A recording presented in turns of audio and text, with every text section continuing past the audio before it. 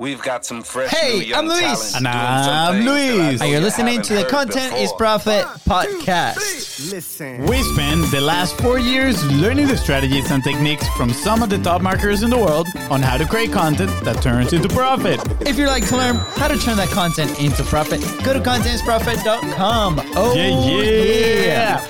Today, epic guest, epic story, and of course, epic topic, guys. Yeah. From RV dealership security guard to successful business owner. And I'm gonna say two very go. successful business owner. Like very like in all caps, an exclamation Yes, point. Exactly. Yes. He is an incredible person. I can't wait for you guys to hear his story. I know. Fonzie, do we have a sponsor today? Tell me. I was wondering, please. is the question coming in? And indeed, we do have a sponsor today. And your sponsor is your own, The Biz Bros. Let's go. With content momentum. And you might be asking yourself, what is content momentum? Well, if you produce long-form content just like this one that you're listening to or watching, and you want to turn it into value-packed, bite-sized assets, so then you can send it into social media and amplify your contribution. Let's go. And get some more clients. Then, that sounds so good. then reach out because we want to help you out. Slide at the DMs at BizBrosCo on slide Facebook, at the on DMs. Instagram, or slide in the DMs at the DMs, Whatever. however you want to Head do it. First, also, go ahead and subscribe. Hit smash that subscribe button because the episodes are coming your way every Tuesday, Thursdays, and Saturdays. And follow us on social media at BizBrosCo everywhere. That is right. And if you find this episode impactful, which I am sure you will, remember to share it. Because you never know whose life this story can change. Absolutely, And- absolutely. And leave a 5-star review. Thank you. Fun fact. One of our first clients was a dentist. Why is that relevant? Because today's guest is the one responsible for putting the smile back on the dentist while helping them grow their practices predictably, profitably, at scale. Now the question is, can we do that regardless of the industry? That's what we'll be discovering with today's epic guest. But before that, a huge shout out to Michael Johnson for connecting us. Go listen to his episode 110. So good. Go listen to it right now. Now, Actually, not now. Like after this exactly. episode. Okay. Go good, listen good, after good. the episode. Yeah, That's yes, true. That's right. Come on, now, Fonz. back to today's guest. Take it away. Another fun fact, he is from Utah, and as we all know by now, all successful people come from Idaho, Utah, and Canada. Looks like we'll have to move there soon. Jokes aside, today's guest has hosted a mastermind for the last 4 years and is recognized as a top 10 funnel designer by Russell Brunson himself. That's pretty epic. That's very, very, Yes. very epic. Yes. Can't wait. Please welcome amazing husband and father, founder of Dental Leads, and maybe our future neighbor. Who knows? Jerem Atkinson! Welcome, Jerem. Love it. Thank you guys. We're so You excited guys to are have you hilarious. here. Love the energy. Party so time. good. Thank you. Hopefully one day we can, we're saying this behind the stage. Hopefully one day we can do it live in Utah with all of our Utah friends. Oh, that would be so fun. Absolutely. That'd be rad. Hey, maybe by then we'll already be neighbors. Who knows? Who knows? I know. Fonz is like dying to move out there. Fun fact: my wife is Canadian, so hence I'm also successful. Just putting it out there. But dude, thank you so much for joining us, man. It's been wonderful. I've heard many good things about you. Fonzie did not share any of the details on your call, so why don't you share with us and the audience a little bit of your backstory? Where you coming from and why you do what you do now. Very good. I love it. So yeah, like you said, we kind of dove into it a little bit before, but how far do we want to go back? Right. Well, let's go. Yeah. Give me an idea. Pre-entrepreneurial bug. I mean, your dad and mom just met. What happens next? Gotcha. So we'll go back to my college days if you're cool with that. Yeah. Awesome. I went to BYU or Brigham Young University. Anyone who's aware of that, go Cougars. Going into college, I met my wife. Actually, we dated in high school, and so kind of I think our second year of college, we got married, and I was studying business at the time, and dabbling in architecture. And my wife went through a FASTER program and became a nurse. So she got certified to be a nurse, to take care of patients, all that type of stuff.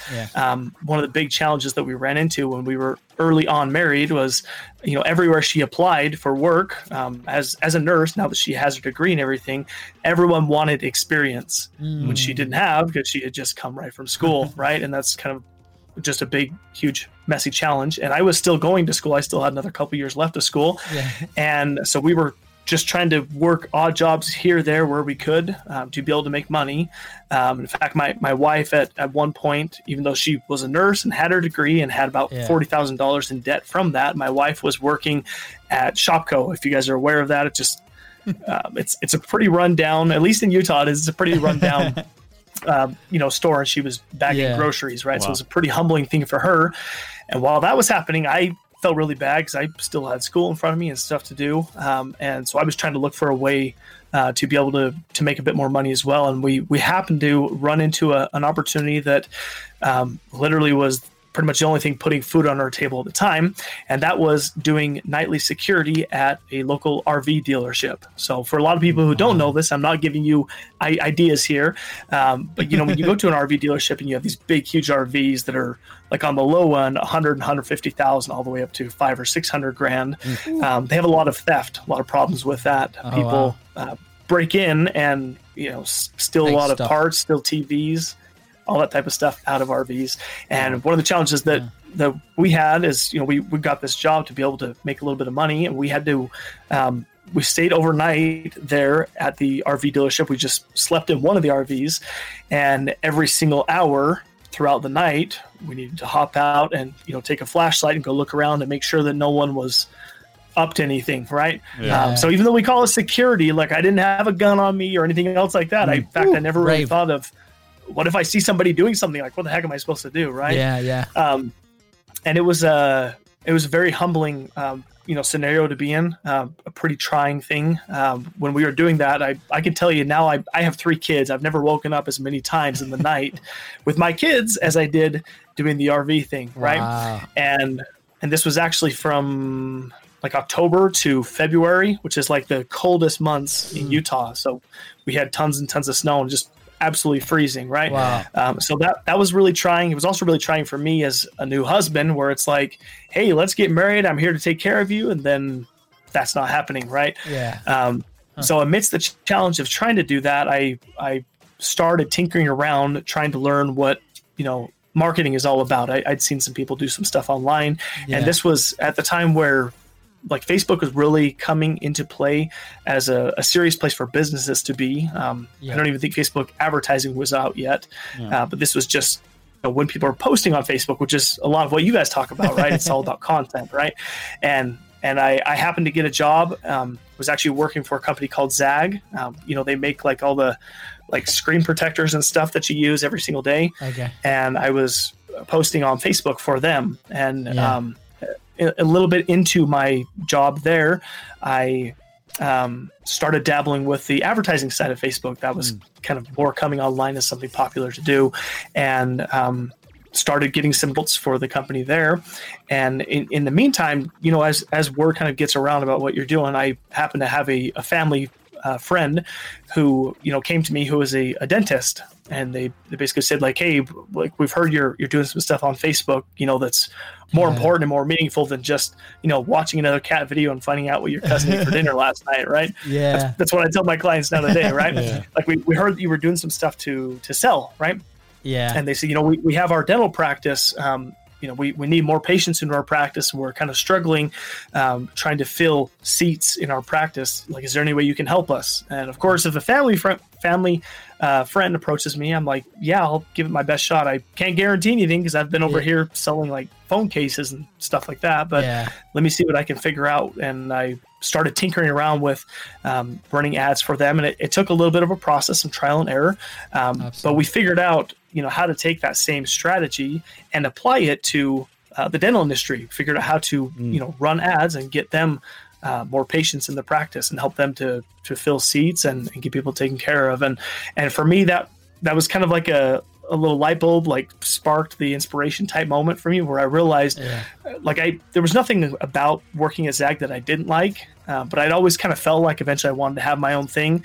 Growing up, my dad has his own business. I think he's had his now for about 35 years. Wow. So I kind of felt like that was the direction I eventually wanted to go.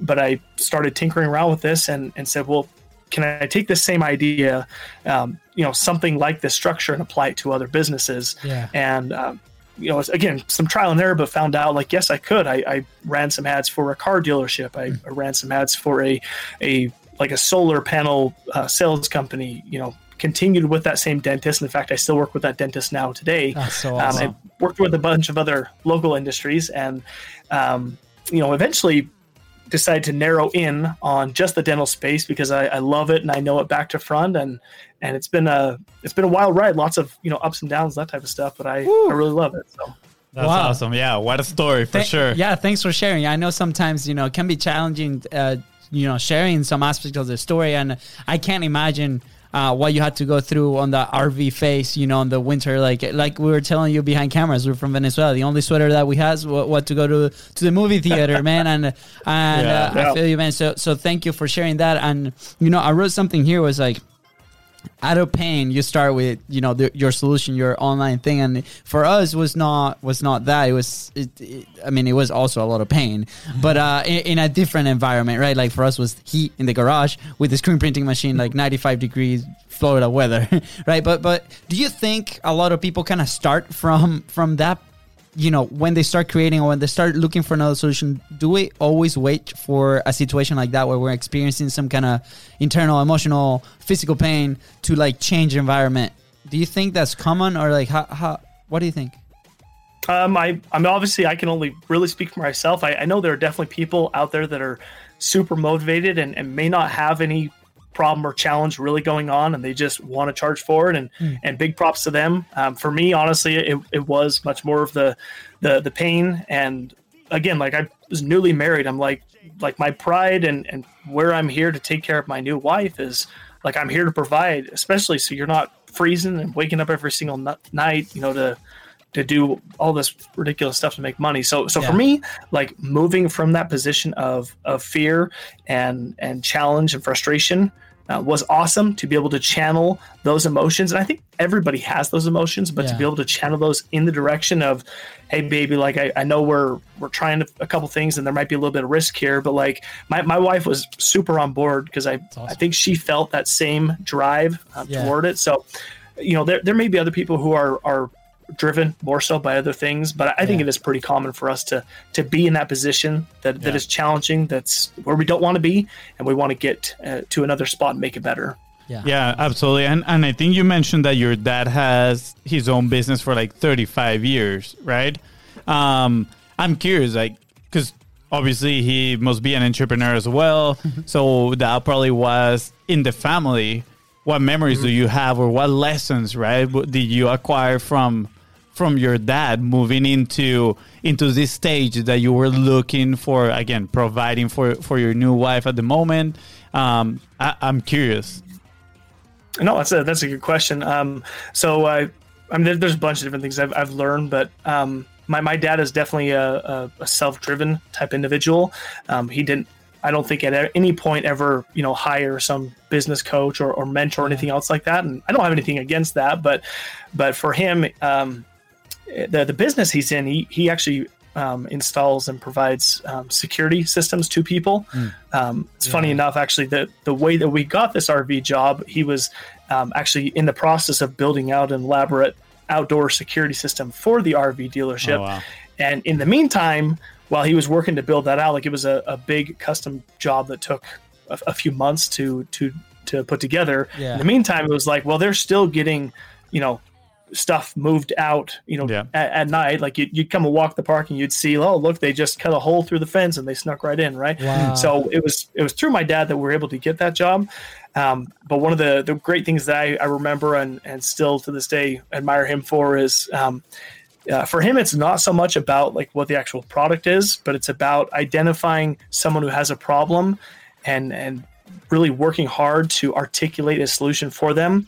and then providing that solution for them. Like, we all have problems, right? And especially if you hop into a business, we already wear hats just in normal life, and you start your own business, you have 50 other hats you have to wear. And so those are problems that you can provide a solution to at the end of the day. And really, I think that's a natural place where business can happen, when someone has a problem and you can provide a solution. So I think taking the time to listen and clearly understand somebody's problem can be where you can find a great solution for them. Yeah, that's awesome. That's incredible, right? Listening to other people and understanding their problems, right? I personally never saw, pre this journey that I'm living right now, I never saw entrepreneurship as simple as it's just about listening to people's problem and then taking the initiative to solve those problems and then finding a way to deliver that solution to the person that needs it, right? It's actually pretty simple when you put it that way. And I'm curious, was that what led you to marketing in a way? Because I'm curious, you said you said it quickly. You're like, and then I developed this knack for marketing, right? But in my mind, I'm like, why caught your attention? Why was it marketing? Because if you saw, your dad solving problems here and there, I feel like you would have been, looking maybe for some of these problems. But what was it about marketing that caught your attention? Oh, that's a good question. So actually, when I was in school, like I said, I first went into school to become an architect. I had done architectural drafting for about 6 years, and that was right about the time the economy tanked, like the housing market. So they were absolutely the industry that was hit the worst. And so that kind of caused me to pump the brakes for a minute and say hey, is this really what I want to go into? I don't know how long it's going to be until things come back out again. Is there a way for me to find an industry or a line of work that's less volatile, right? It doesn't have as many peaks and valleys, that type of stuff. Yeah. And so I slowly pivoted from architecture over to business. And, when you're starting into a business degree, they have a lot of general classes. Yep. So I had I don't remember what it was called, maybe a marketing 101 class, right? Yeah. And for me, I don't remember exactly what it was. I don't really have some big romantic story to it or anything else, but I just love the idea of marketing. Kind of thinking through that process, and especially seeing how one person could sell a widget and another person could sell a widget and sell so many more of them, based on how they frame their story and how they go about selling it. So that was really appealing to me. And when I would think about, again, these industries and trying to play something, make a strategy for my career that can be safe, but I can also make some good money. I'm like, well, every single one of these businesses, regardless of industry, they all need marketing. Yeah. Mm-hmm. So what if I get really good at that, and they'll still be able to do what they want to do, and then I'll just be able to help them along the way. Yeah. So that, again, for me was all these businesses have problems, and I could be a solution for them. Yeah. Oh, that's so cool. I resonate with that part of the story, because a lot of people, especially, I think us too, we struggle with that. It was what do we do, right? And our whole identity was soccer players. When growing up, every decision was based on, we're gonna go play, professionally, and we got to play in Europe. We got here because of soccer, but then when that ended, it's okay, what now, right? And you mentioned it's loving the idea of something, and I feel that's a pretty good indicator to kind of move forward with that thing. And through college, I had a similar experience on entrepreneurship, right? I was going to business school, everything was super general in my case. I wasn't really enjoying it, and then I went to an entrepreneurship minor, right? And it was these very introductional classes where we got to interact with a lot of people locally that were doing amazing things, and that caught my attention. I'm man, that is my vehicle. But then on entrepreneurship, what am I doing, right? And then we kept looking at these little indicators, oh man, okay, well, screen printing t-shirts, hell no, okay, well, stickers, hell no, okay, whatever, next one, right? Yeah. It's interesting because I feel we grow up in this, education system where always you're listening, what are you gonna be when you grow up, right? It's what if I want to try many things when I grow up, right? What if I want to go from one to the other one? So it's interesting because honestly, I've never known what I wanted to be when I grew up besides a soccer player, right? When I was a kid. Right. And I remember we did this test at our school back in Venezuela, and they came back with the top 3 options that you were best qualified, like your personality to be, right? I don't remember the other two, but I remember one very specific one. And for me, it was like forest caretaker. It was super weird. I was like, what? I was like, I don't want to be a forest caretaker, you know? Now you do have this period for a forest. Yeah, like, now I caretaker. look back at it and I'm like, well, I do love being outside, walking in nature and stuff.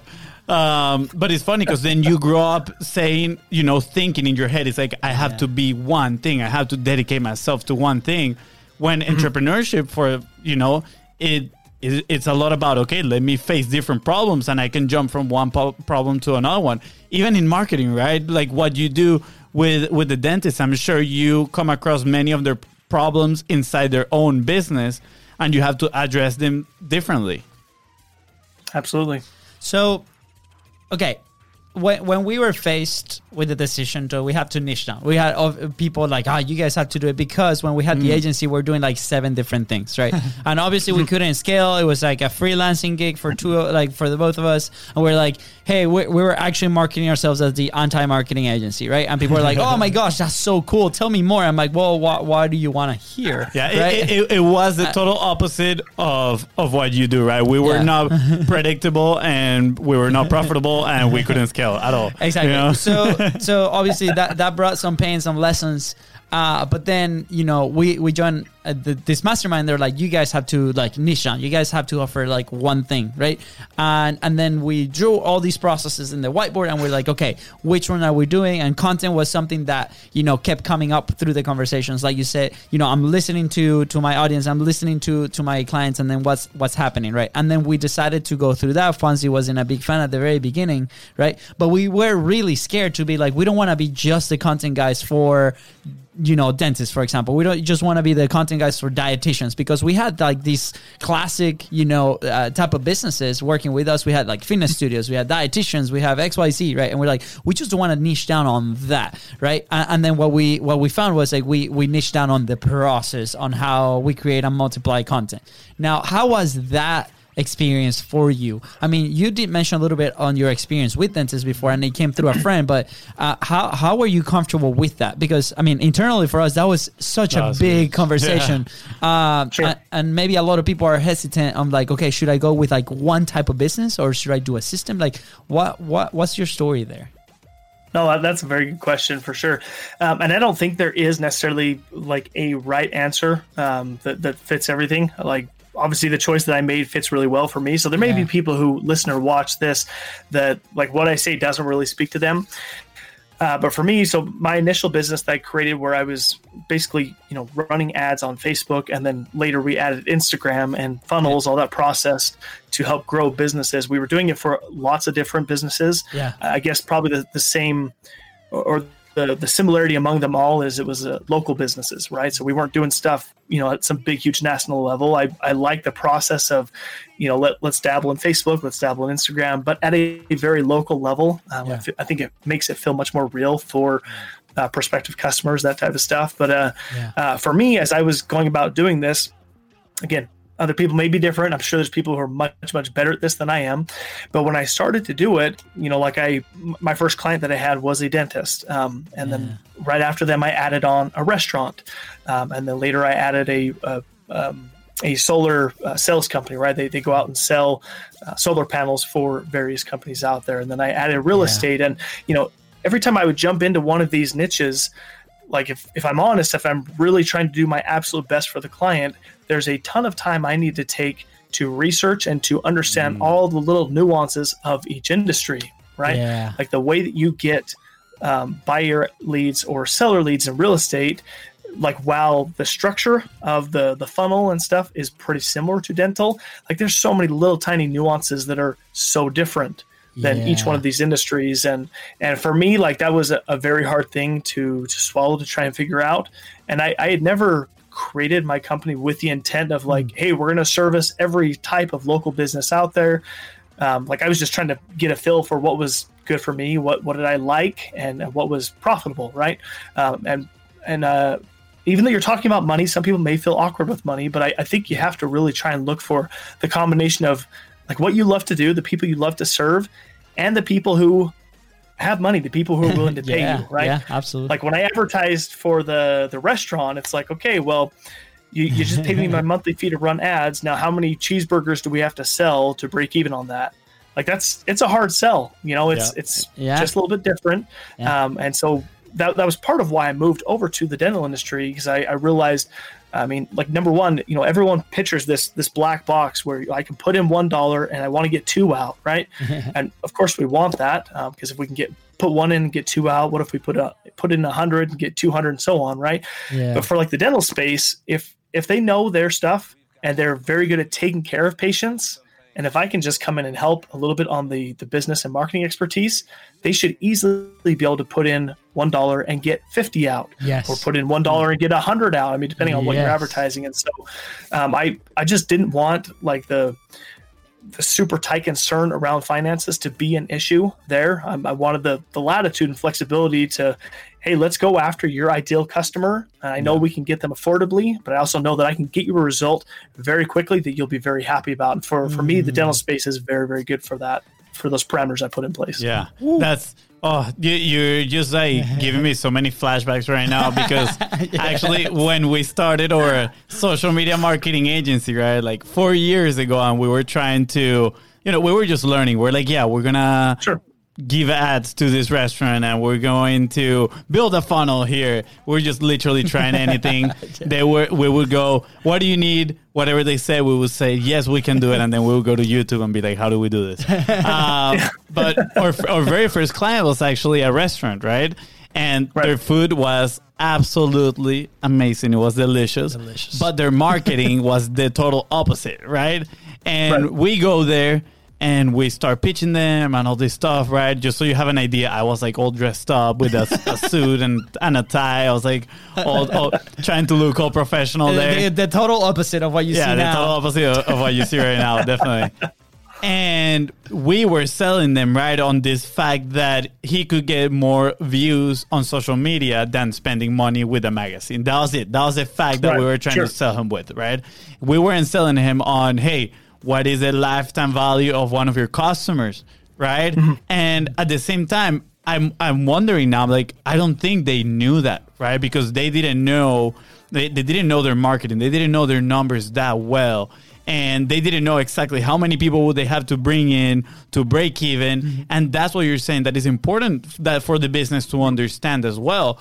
And like you said, it's different for different industries. So, for example, if a ticket at a restaurant, let's say their average ticket is like $20 and they're spending with you $1,500 per month on a retainer, and that doesn't even include the ad cost, you're going to have to sell a lot of food, right? You're going to have to bring a lot of people into the restaurant to justify that expense.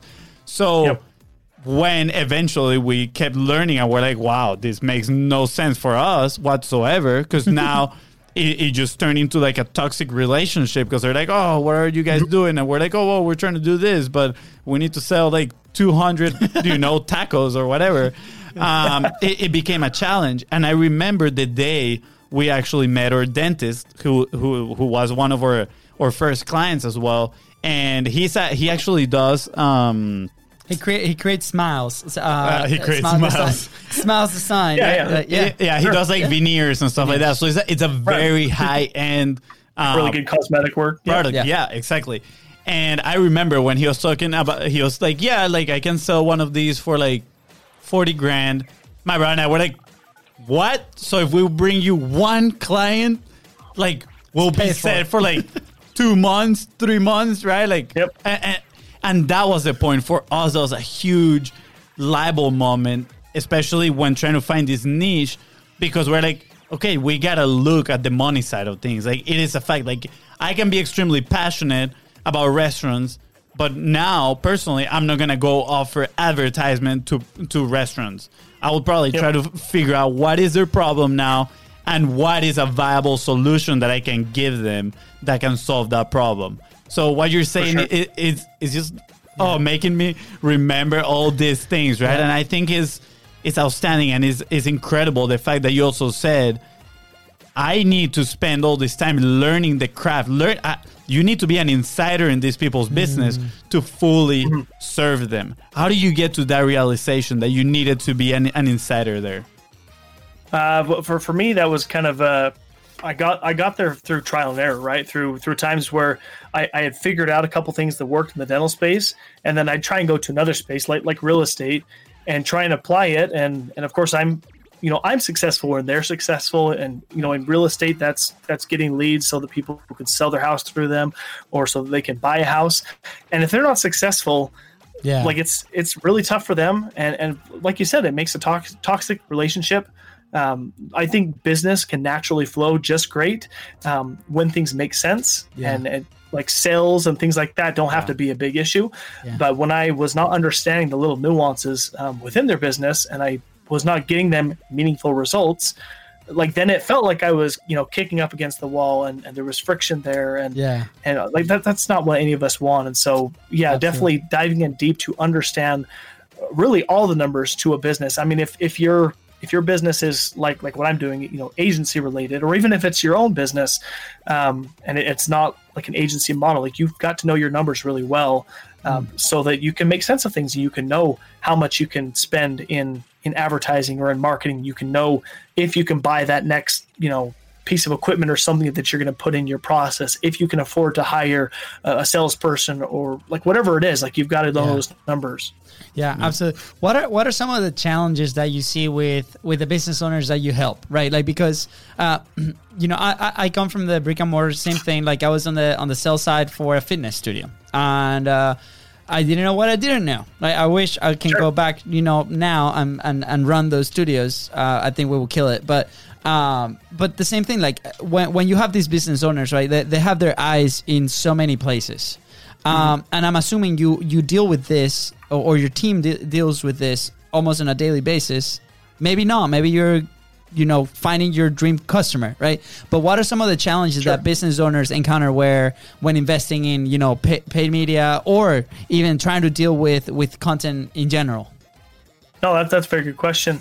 So, I mean, now that we've niched down just into the dental space, even though that's more predictable, and I've been niched down in the space for almost 4 years now, one of the challenges is every single practice is different. I don't know all the super detailed numbers to it, but the great majority of practices we work with, the dentist himself or herself is usually the owner to the practice.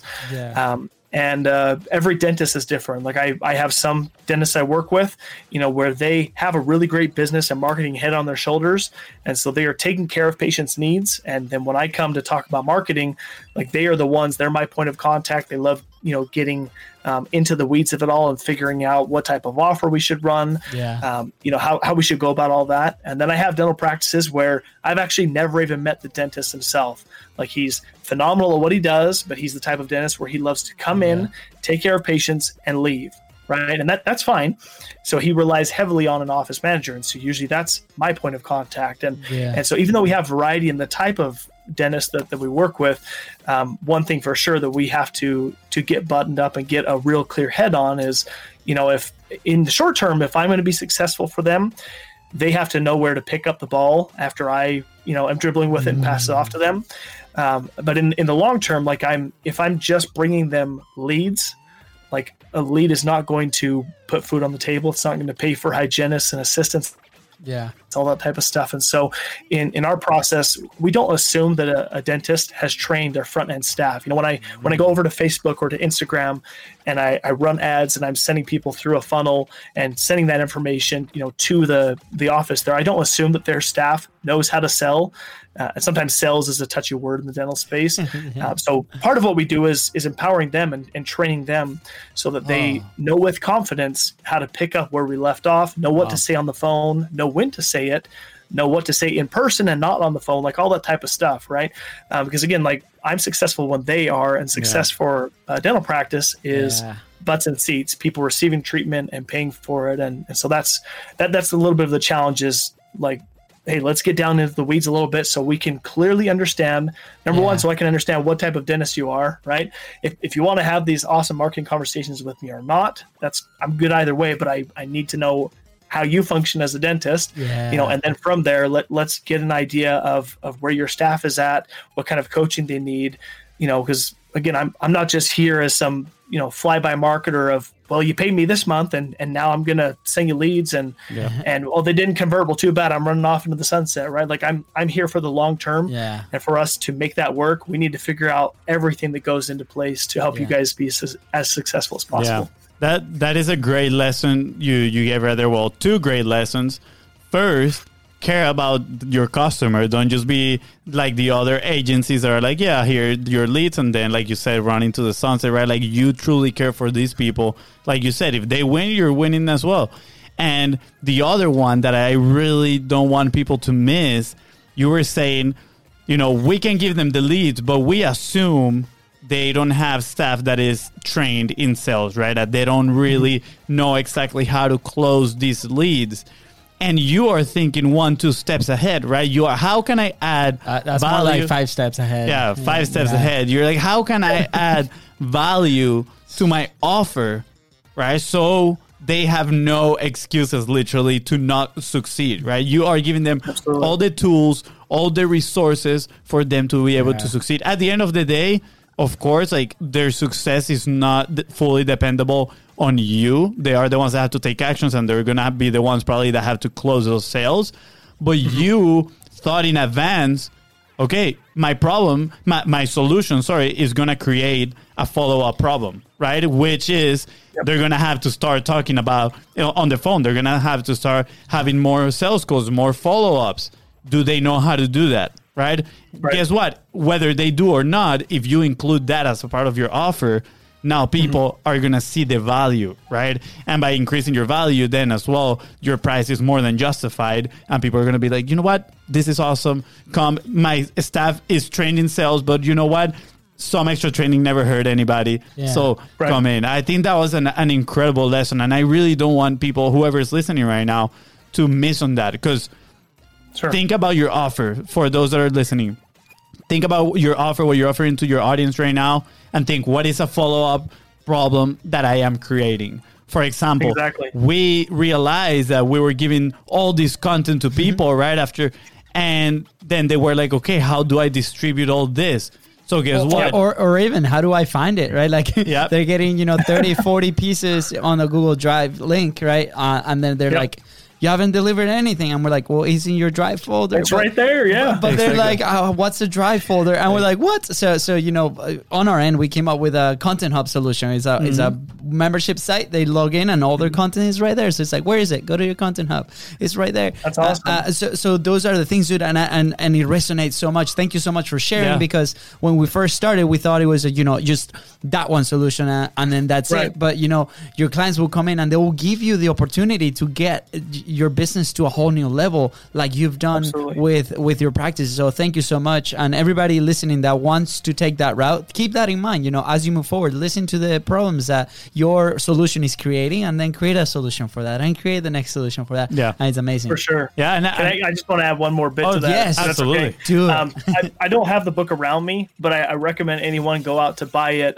It sounds childish, and it is, but I think of the book, If You Give a Mouse a Cookie. I don't know if you guys have read that before. No. What is it called again? If you give a mouse a cookie. Give a mouse a cookie. Right. It's a pretty old school book. Awesome to read to little kids and stuff. But if you haven't read the book, I mean, the premise of the book is it's basically just a continuation of, like, what happens if I give a mouse a cookie, right? And, again, if you haven't read the book, just assume this is like a friendly mouse that plays with kids, that type of stuff, right? If you give a mouse a cookie, he's hungry, but he's going to need a glass of milk to go with it, right? And if you give him the milk, he's going to need a straw to go with it, right? So now he's drank the milk, and after he's drank the milk, he's going to need a napkin. And after he's just had his cookie and cleaned up his face, he's going to be tired, so he's going to need a nap, right? And so the book kind of goes through that. It's just a little picture book for kids. Yeah. But I think the premise of it is kind of the same as what we're talking about here, right? Like, we can provide solutions to people's problems, but always remember that as I provide a solution to someone's problem, I have not, taken their list of 50 problems down to 49. They will have a 50th problem, a next problem. It'll just be a different problem, right? So in the dental space, like, they have a problem of not enough leads, right? So I get them leads. We fix that problem. Like, now it's, okay, we have all these people on the schedule. We got to make sure they show up, right? So we've got to figure out a solution to that. And even if you bring them all the way across that, it's like, hey, like these guys did what they told us they were going to do. They got us, 30 or 40 new patients in a month. Well, it's like, okay, if you're good at retaining these patients, you're going to have a capacity problem, right? Or if you're not good at retaining them, like, hey, we just sent you 30 new patients, and what happens in 6 months when they're supposed to get their teeth cleaned again? Like, so it just understanding that and realizing these problems don't go away, but just like you guys said, that we can also, if we think farther into it, we can provide solutions to future problems that they're going to have. And even if, I'm trying to sell them on, the first solution to problem 1, and in the process, I mention the solutions to problems 2 and 3, like me suggesting the solution 2 and 3 will sell them on problem 1, because they've realized like, oh yeah, he actually has thought through quite a bit more than this. And it really shows the experience and kind of the credibility and authority within that sales environment. Yeah. Do you have a specific story where this happened with a dentist, or maybe early in your career that you remember? It's like, man, this is like my to-go, situation. Do you have something like that? Yeah, sure. So my very first dental practice that I worked with when I was kind of just starting, kind of in my story that I walked you guys through there. Like I said, when they very first came to me, they had a lot of capacity, had too much capacity, which means they're paying, they're paying a lot in a lease for the building. They're paying hygienists who, don't have a full day, right? So the very first problem for them was, of course, we need to get more butts and seats. We need more hygiene patients, right? Yeah. And so we fixed that problem. We fixed it almost too good. Like we fixed it so good that they were busting at the seams, and for a dentist who really wants to grow, that is a problem. There are some dentists who are fine to settle. And if they are at full capacity, it's fine. They'll just book out their scheduling farther out. But I'm really after the dentists who want to grow. So the next problem they ran up to was, okay, well, we don't have any more room for people. So we've got to find a new building, right? Like we've got to expand either on our existing building or move to a new location or whatever. They were able to find a new location that wasn't far away, that was much bigger. And we got into there. And since we already had the model of how to get more patients into that new location, we were able to get that going pretty quickly. But we had other issues that popped up, right? Like they brought on a dentist who had some really great expertise in implants, right? Yeah. It's a higher end service for the dental space. And it became a challenge of, okay, well, how do we get him more business? We've only really been doing kind of the smaller stuff.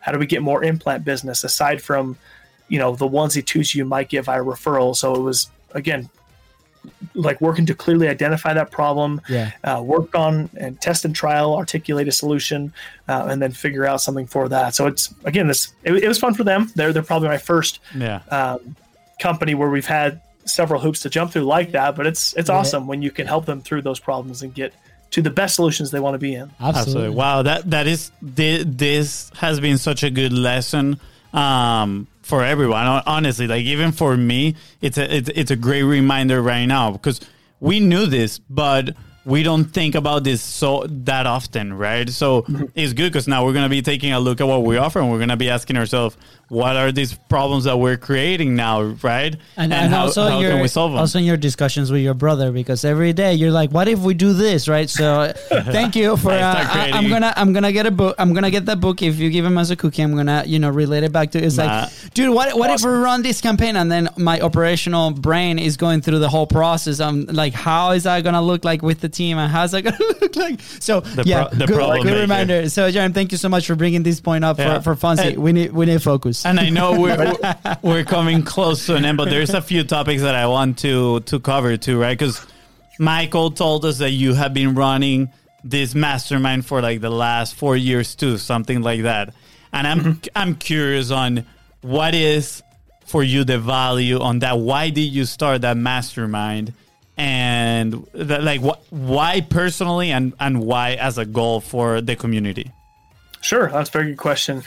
So I, a few years back when I was really trying to systematize what I do, I was in Russell Brunson's Inner Circle. If you guys are familiar with that, it's a very high-end mastermind that you pay every year to be in. And it costs quite a bit. It was $25,000 when I joined. That's $50,000 a year now.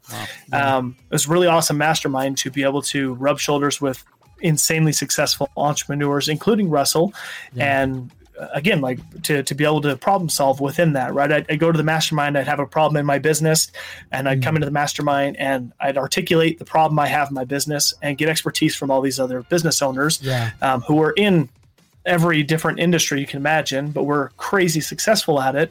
And you'd be amazed how many times a really, really great solution would come from somebody who's in a totally different industry than you, right? It's kind of the power of the mastermind, getting all these minds, thinking on and helping you solve your problem.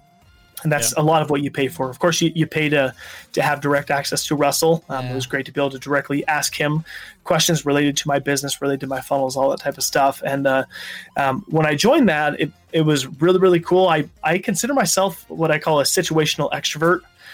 Which means like by default, I'm an introvert. Like I'm totally fine just tinkering away in the man cave. But when situation arises, kind of like this, I'm fine to be a little bit more extroverted. But even though I love spending that time, building funnels and creating marketing campaigns, all that type of stuff, I always felt like there needed to be a really great format or structure or something to build camaraderie around this general concept of building funnels or funnel hacking, right? And I love going to the mastermind with Russell, but that was like 2 times a year. And I always felt like there should be something more at the local level.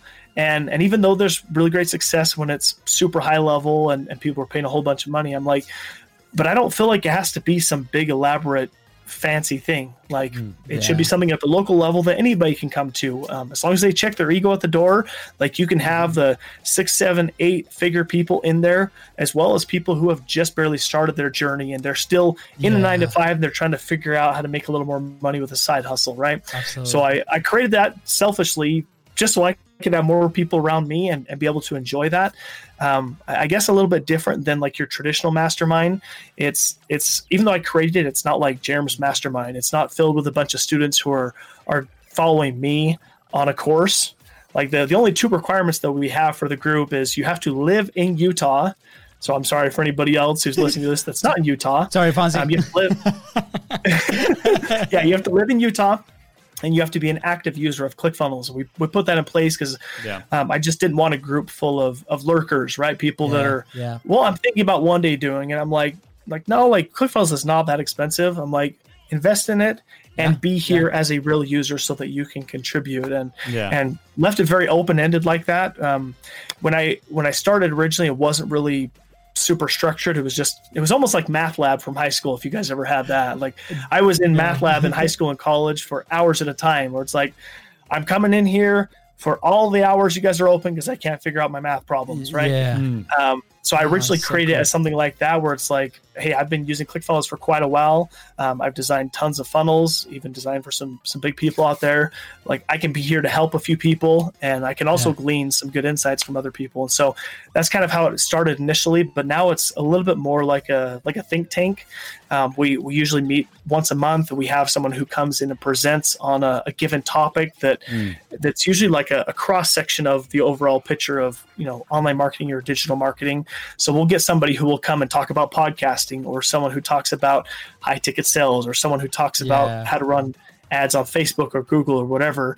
And we also have open networking, and it's just been really fun to have something like that is really just like a give back to the community. And allows people, when we're tinkering away in ClickFunnels, and yes, it's awesome to be virtual. It's awesome to, via the software, connect with you guys all the way in Florida. I feel like there's still that extra, almost like X factor thing about being able to connect with somebody in person. It's that little bit more that you build trust to, take someone's advice and implement it, or create a affiliate relationship or a JV relationship. And it's been pretty fun. So absolutely. Yeah. I think that the value of being in person is huge. And that's just another reason for us to move to Utah. I mean, if it's a requirement, we're gonna have to go there. Jerem, as we wrap up, what will be your number one action point for a business owner? Right? Like obviously, we could tackle it on the content side of things. We can tackle it on the entrepreneurial type of things. Like something that is meaningful to you too. My number one action point. Give me a little bit more. All right, so move to Utah. Move to Utah. Just go to his mastermind. Other than that, working with you. So obviously, the show's called Content is Profit, right? So how do we get to that frictionless sale? So I have an idea.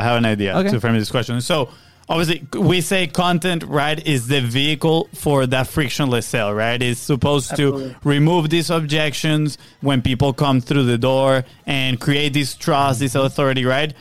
But you are on the side as well of the funnel. What happens after they consume this content and they are like, ready. I want more, right? So what would be your number one action point for when these people are ready to, step into a funnel or step into called next steps? Sure. Well, I think you kind of answered there within your question. I think it is all about content. And some people hear the word content and they may quickly think of something like blogging, like really long form articles, that type of stuff, and maybe that feels daunting to them, and maybe something like this, a podcast, feels daunting to them because they're a little bit afraid of the camera or whatever it is. Like, there's all these different formats of content that you can employ in your business, and where you're lacking in growth in your business and even just in the credibility and authority where you can position yourself to a point that someone says, hey, like, I don't know everything about this guy, but he seems to know what he's talking about. I'll go the next step. Like, I think that is the power of content in any form out there, right? Even if we're directly selling something, even if you don't have a big long form type of content like a podcast or a blog, like, content is all throughout funnels. And of course, like, a funnel is just a very intentionally designed website, right? Like, you think about any process you go through. In fact, if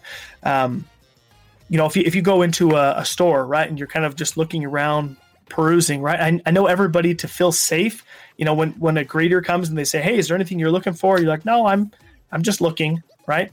Like, you don't have to be pushy, but you can still give them a little bit of guidance or a little bit of direction, right? Like, if you see them in a particular area of the store, like, you could still provide a little bit of input and that experience that you can provide in retail in person. Just try and think about what that could look like in a funnel, what that could look like in an online format, right? If you had someone who clicked on an ad or however they got to your funnel, and they kind of got halfway through the process of buying something, right? They provided their name, their phone number, email, and then they, for whatever reason, stopped at the credit card. There's a very, very good chance that they are still a buyer. They're just right on the fence. And sometimes content is just like, hey, we just need to provide a little bit more information, a little bit more context, right? Like when we run ads and build out a funnel for dentists, I don't really know why, but in Utah, like, it's very, very saturated. There's a lot of dentists, right? So, like, why should somebody come to the practice I'm advertising for as opposed to another one, right? Yeah. If everything else is the same, if they have awesome reviews on Google and the price is the same, like, why else should they come? Like, if they started to go through this process in the funnel and they haven't made it all the way through yet, see what additional information you could provide. Like, it's not pushy sales. It's just giving context to things, and you'll be surprised how many times that little bit of additional information is what brings somebody over. So, like, in my case, when we're running ads to get a patient in the door, while we do say, hey, you can come in and get your teeth cleaned for $97 and we think we're awesome and here's awesome reviews. Like, in addition to that, you could also say, hey, in our practice, we're actually open on Saturdays, so you can come here outside of the normal work week, or we're open early and late, so you can come in before work or after work.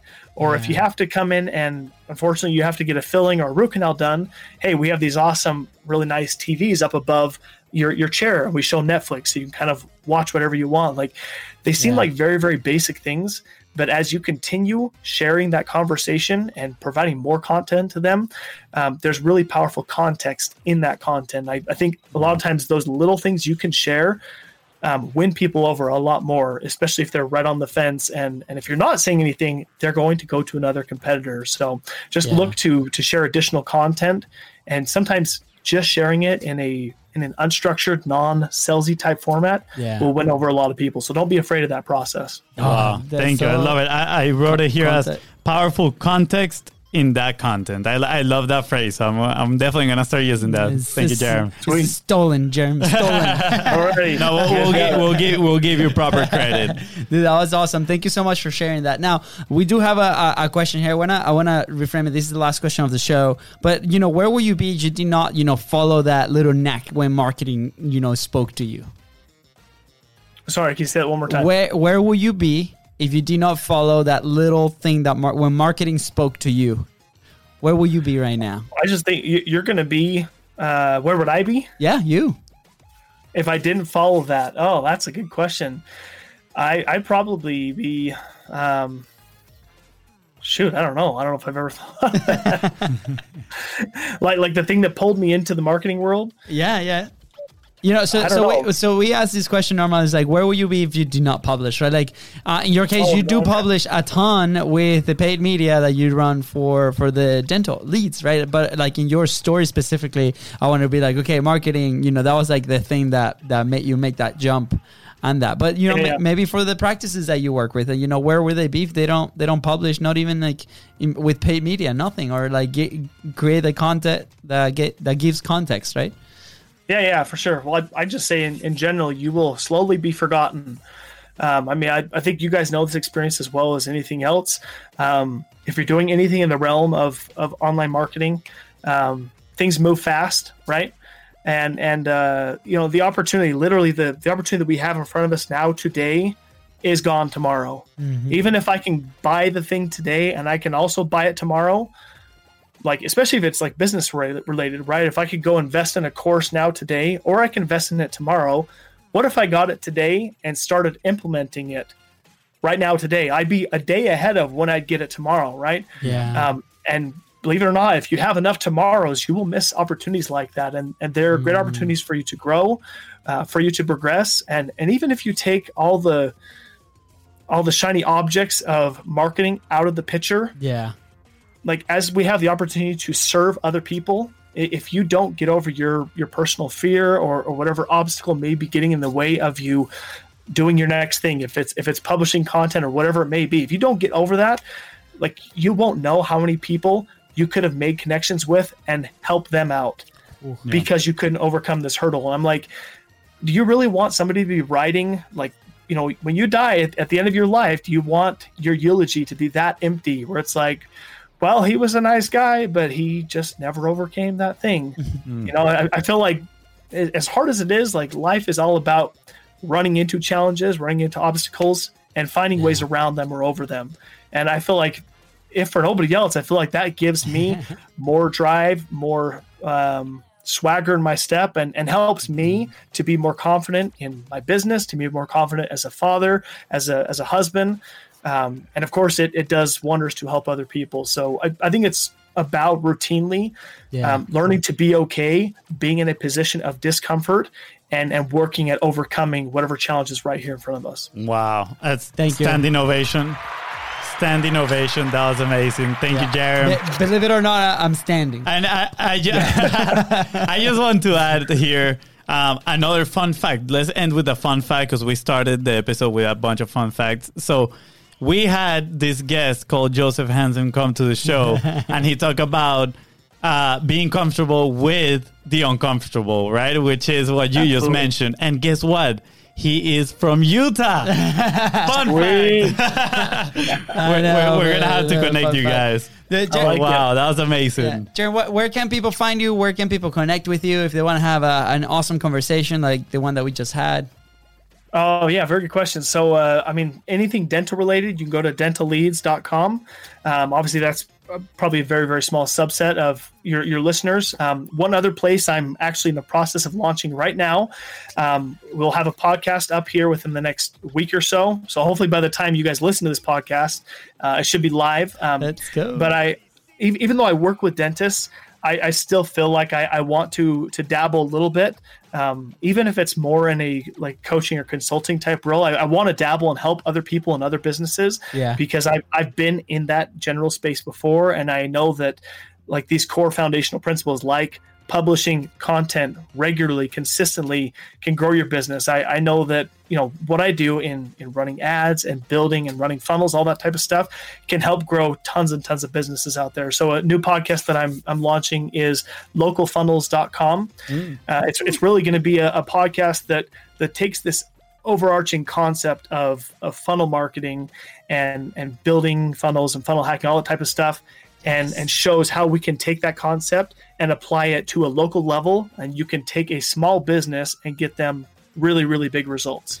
Wow. Oh, so good. Where were you? Amazing. Where were you 5 years ago? This is exactly what we needed when we first started. Literally. Yes. Okay. Sweet. I'm not gonna miss it for sure. Yeah. No, that's gonna be amazing. So awesome. Is the show gonna be called Local Funnels?